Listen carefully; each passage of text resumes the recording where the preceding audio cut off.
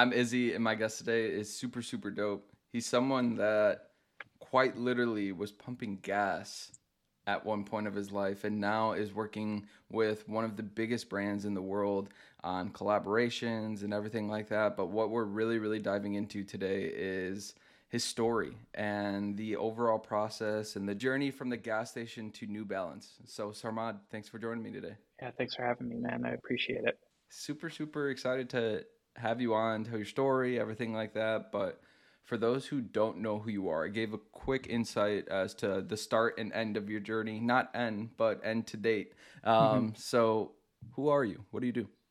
Well, thanks for the introduction. Like I said, my name is Sarmad. Yeah, I'm a footwear designer for the lifestyle and global collaboration team here at New Balance. Let's get the elephant out of the room. Like, what have you touched in regards to product and everything like that? Yep. And then let's jump into the journey. Yeah, so a few things. We talk about collaboration. A couple pretty well-known brands. I think a lot of your listeners have probably heard just some streetwear brands like Kith, Aimé d'Or, Bodega, just to kind of name a few kind of those popular brands that we see and love. And then I work on a lot of the inline stuff, more focused on the energy side of New Balance. Um, Nice.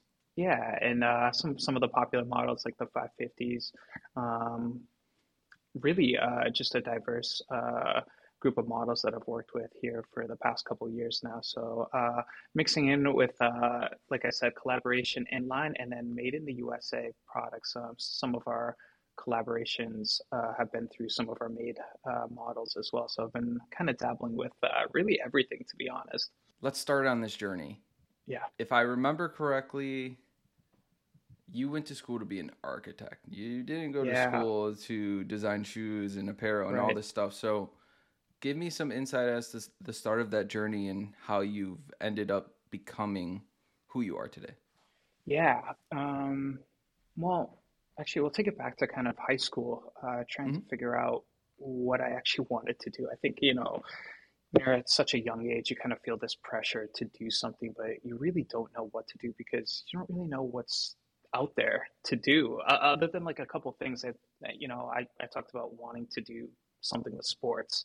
I my ultimate goal growing up was, to be a basketball player, but I think you kind of figure that out pretty quickly that it's not as easy to do, um, given the circumstances that you're in. So I decided to go to Wentworth Institute in Boston to study architecture. And in reality, I actually just followed my older brother because I knew he was doing it and he went to school there. At the time, I just really didn't know what I wanted to do. I knew I loved different things. I love being by the water. I love sports, but that was really it. And kind of branching off on my own was a little bit scary at times. So I kind of just knew that I was comfortable kind of following my brother to school. So I went to school at Wentworth Institute. I studied architecture there for 4 years. And then I decided to do a master's degree. That one's a little interesting. That's kind of really when I started to kind of learn to love being on my own and branch out. I could have done a master's degree at the same school, 1 year Yeah. program, but I decided to kind of try something different, try going somewhere where I've never been before. And ultimately, it was I applied to a bunch of schools, but one in particular was the University of Oregon. I've never been to Oregon, I've never been to the West Coast. I figured, why not do something out of the ordinary and just go there?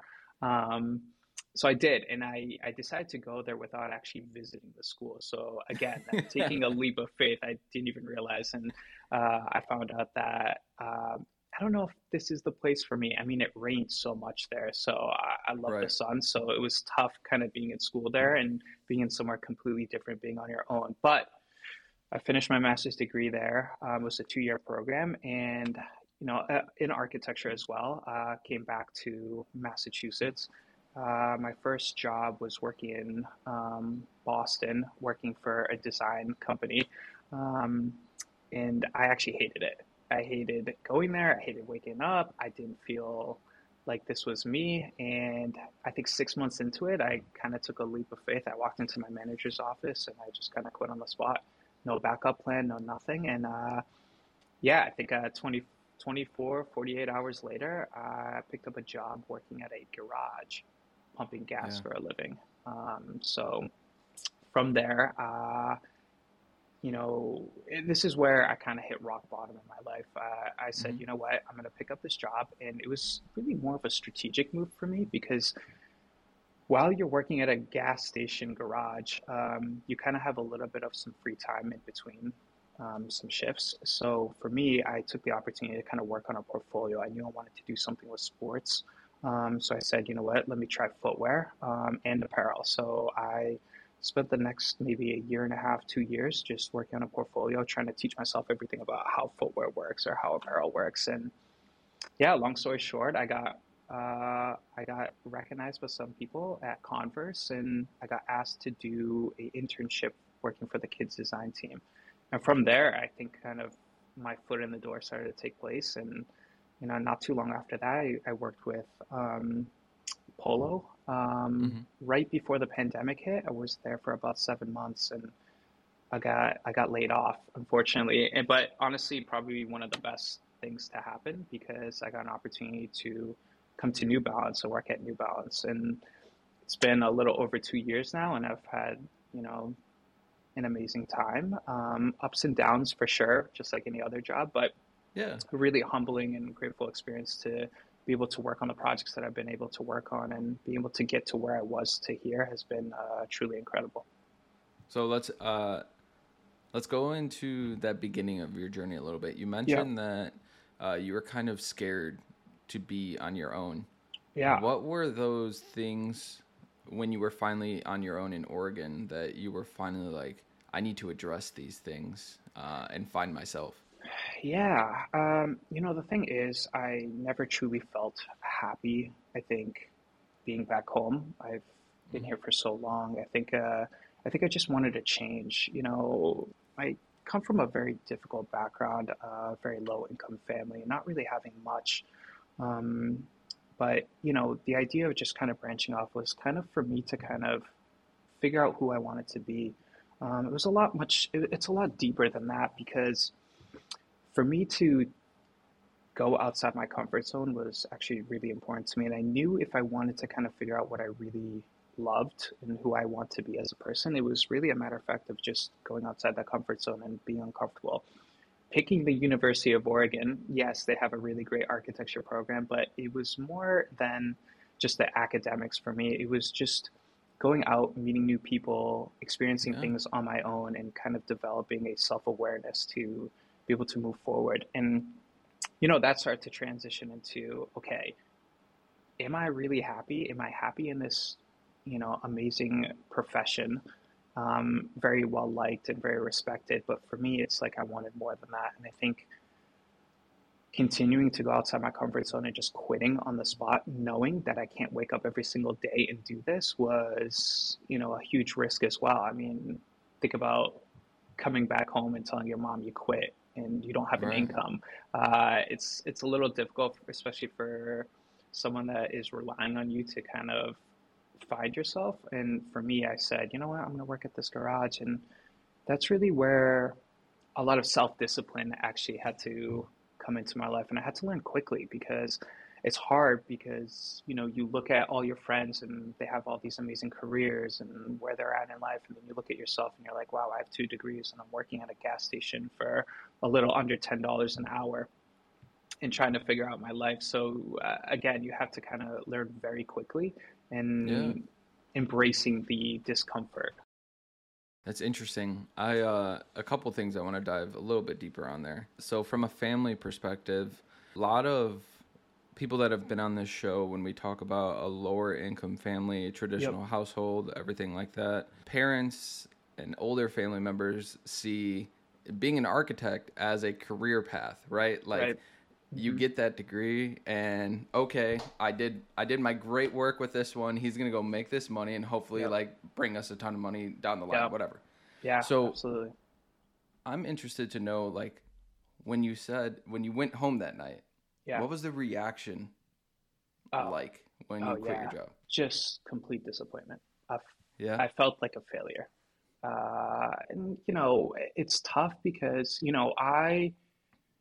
I have three siblings, and I was raised mostly by my mother. My father isn't really in my life, Okay. hasn't been in my life for years. So trying to kind of grow up quickly and leaning on my older brother was an important thing. He kind of set the Right. bar, right? He's the one that graduated first. He's the one that got the career first.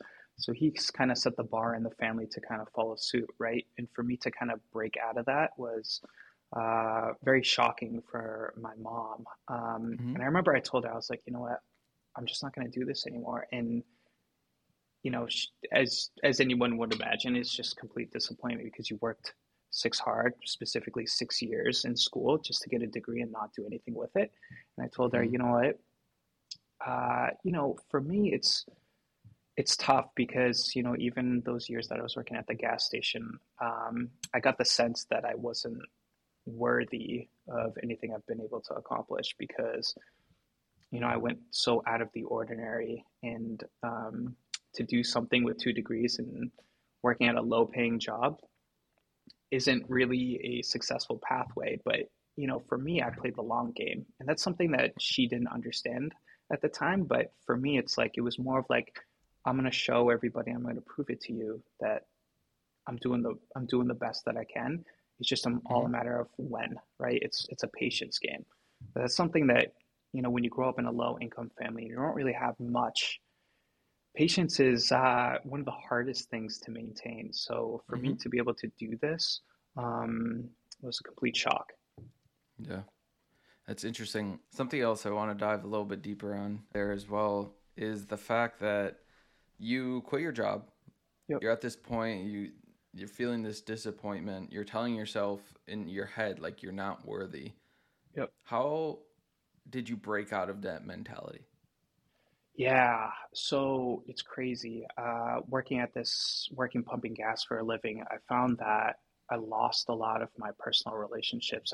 Like I said, this is the moment where I hit rock bottom, right? Hmm. My relationships failed. My friendship group was non-existent. I wasn't making any money. I couldn't go. I couldn't spend time with anybody. It was really about just waking up and say, okay, I gotta stop feeling bad for myself. Like I look at it this way, and I'm lucky because I got to learn this at a very young age. For me, it was we really have two primary choices in life, right? And it doesn't matter what position that you're in, we have two choices, right? You can accept the circumstances that you're in and accept Hmm. how they are and just continue to feel like in this bad place that you're in. Or you can stand up and just take the responsibility and take action to change those. For me, it said I was more of the types of individuals that said, you know what, I'm not going to feel bad for myself. I got myself in this situation. I can certainly get myself out. So it takes a lot of discipline. And for me, it wasn't just about, oh, okay, I'm going to work at a gas station to work on a portfolio. It was more about like, okay, I'm going to cut off social media. I'm cut off all this negative people that I'm surrounded by, and just start to focus really on myself and what I can do to change my life. That's when I started to realize, like, you know, you don't have to make things complicated, but you really got to just discipline yourself and that mentality. I think the biggest factor is really get your mindset right, right? Mm. And if you cannot do that, you're going to be struggling for the rest of your life. I really truly believe that. You really got to have that anger. You got to start changing your attitude to change your altitude, right? So for me, it's like I had to learn quickly that it's like, okay, if I'm going to be in a certain place outside of this position that I'm in, then I got to stop focusing on other people. I got to stop focusing on the negative things, and I got to start to just work hard, develop that mindset, really callous the mind, if you will. So for me, that started to look like, okay, let me wake up really early in the morning. Let me work out. Let me get that out of the Hmm. way. And when I mean early in the morning, I mean 4 o'clock every single day. That includes Saturdays and Sundays. So by just doing that, you start to develop discipline. And by doing that, then you start to stay focused.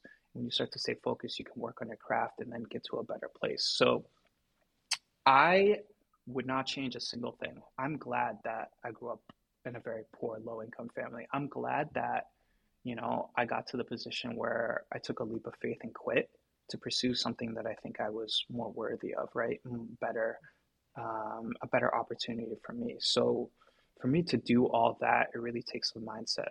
So I wouldn't change a single thing, and I would do it all over again if I had to. So self-taught Yeah, on the sports side of things. yeah, Obviously, you had the architect education on the back of your brain. yeah. So when it came to developing that portfolio and everything like that, two questions: Yep. why footwear? And the second, based off that question, is how did you get started? Yeah. Okay. So why footwear? Well, like I said, I wanted to grow up to be a basketball player. I mean, Hmm.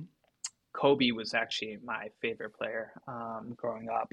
Kobe and Allen Iverson, and I wanted to be just like them, right?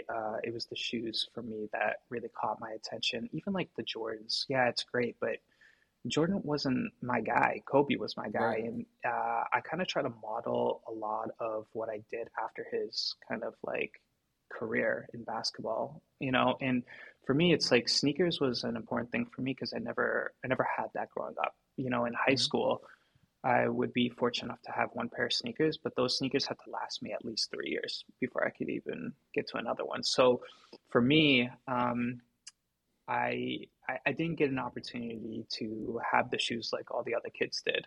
And, that's kind of where that love started was like I used to see all these people wearing all these amazing sneakers. And I'm like, one day I'm going to have all of those, right?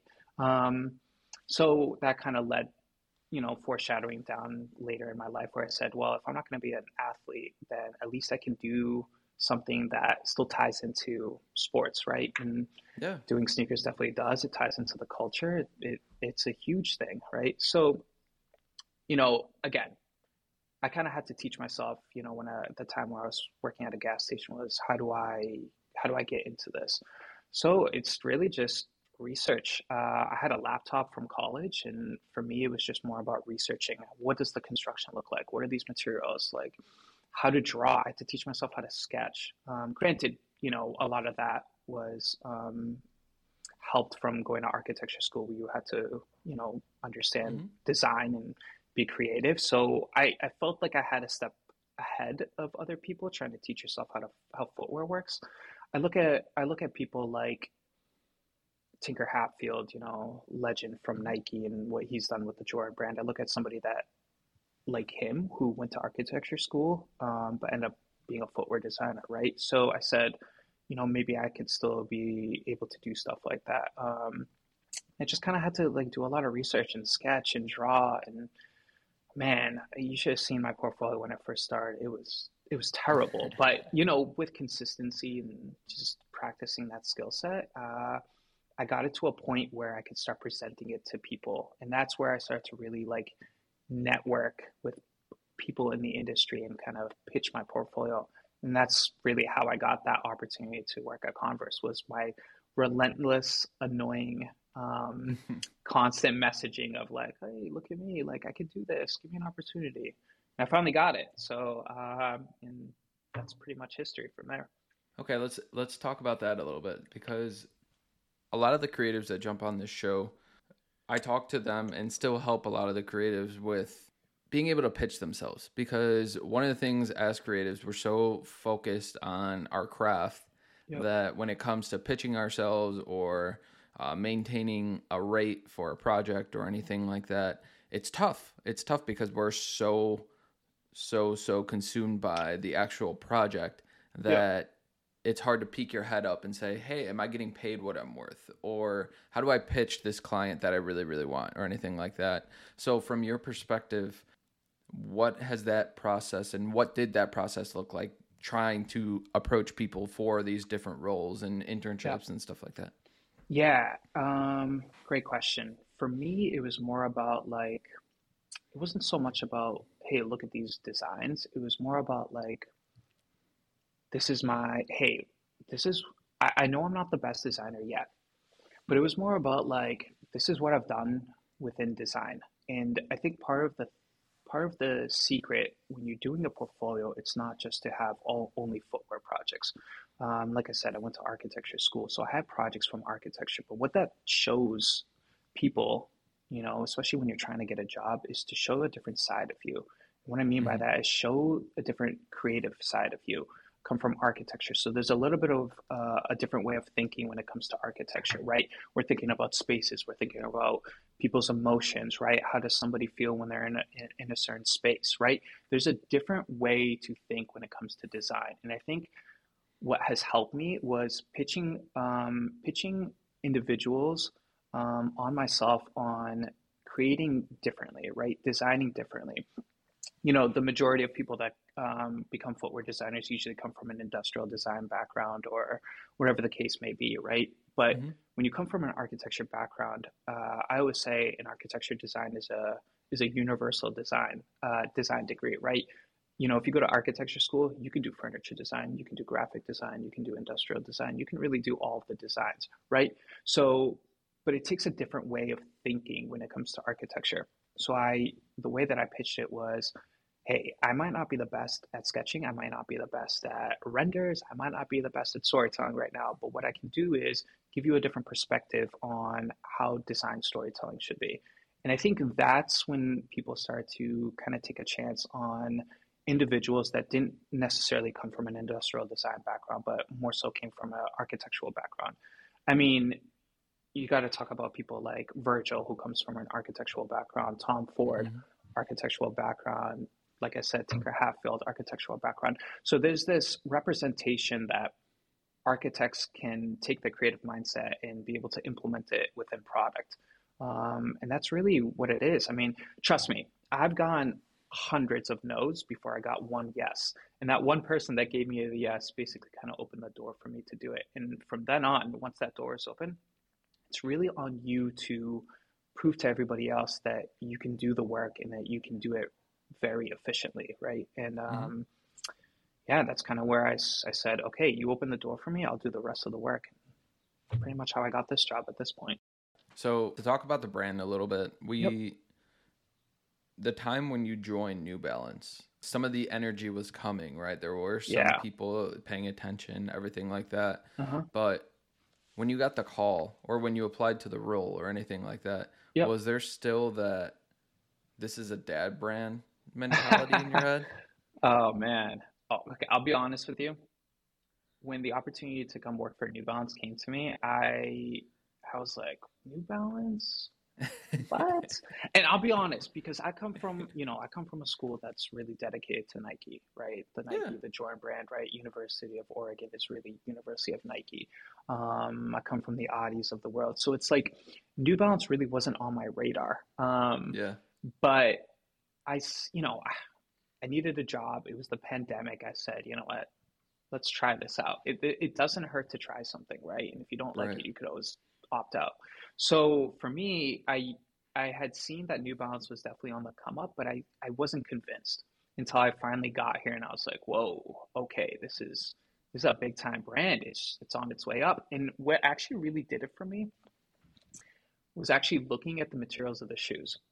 And that Huh. that for me was like an indication. I was like, okay, these people actually really care about the quality, right? And I actually think New Balance makes, if not the best, shoes with quality, right? And you talk Hmm. about like their suedes, their leather, it's amazing quality. So I knew the brand cared about the product. And that's what kind of pushed me in. It's a smaller brand, it's a private owned company. It's not one of these publicly owned companies with stocks, right? This is a little bit of a smaller. And I knew that if I could be here, I could actually learn a lot from doing that. Um, and yeah, it's proven well so far.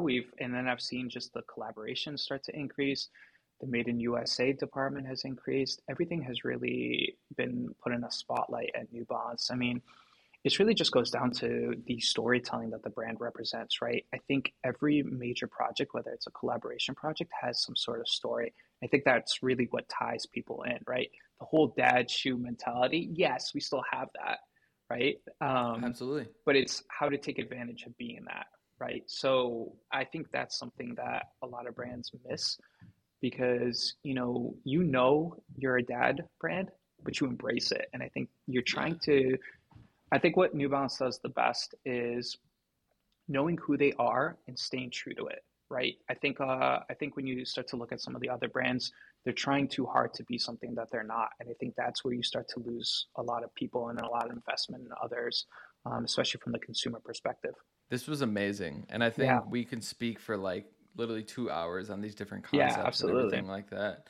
But I got two more questions. So, Okay, one, if people, let's say it's a creative listening to the show or anything like that, that has a question, you've told me that you're open to answering questions or anything yeah, like that. So, absolutely. where can people find you? Where can people reach out and follow along in the journey? Yeah, absolutely. Two places. One, my social media.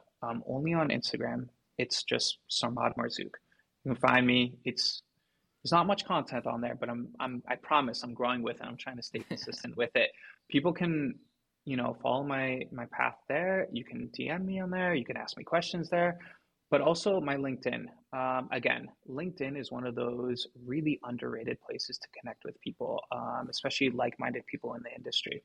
You can reach out to me there. You can reach out to me on Instagram. Either or works for me. I will do the best that I can to, reach out at a timely manner. All right. Yeah. What makes you strange on purpose? Oh, that's a great question. Okay.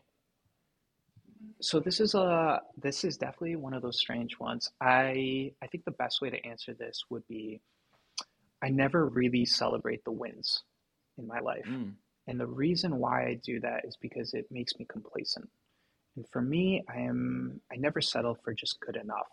The thing with me is I learned a long time ago, I always felt like I really had to work harder than the next person. And coming from where I come from to get to this point, I know that I'm continuously moving forward. So for me to kind of celebrate the wins is great, right? But for me, I always know that I can do much more. And like I said in the beginning of this podcast, was self-discipline. And real quick, when I mean self-discipline, I mean it in three different factors, right? The first one is actually the ability to say no. I think a lot of people are so pressured to continue to say yes to other people that doesn't benefit them. So saying no, I think, is one of the most important things. You should be actually saying no more than you should say yes. And then the other two factors is getting your priorities straight, right? Making sure that you're doing what's best for you first before you help other people, right? Getting your mm, priorities, changing the situations that you're in and working hard. It's that work ethic that I was talking to you about. And then the last thing is just stop complaining, right? You have to mm-hmm. remember that someone else's life is worse than yours. So for you to complain, you're just wasting time, right? And if you can have those three factors, that's going to show you the doors for self-discipline. So for me to really kind of finish that question is that's what makes me strange is the ability to never just be complacent, to always move forward. And for me to be able to continue to have that mindset, that's going to let me continue to make goals and pursue dreams that I have. So, yeah.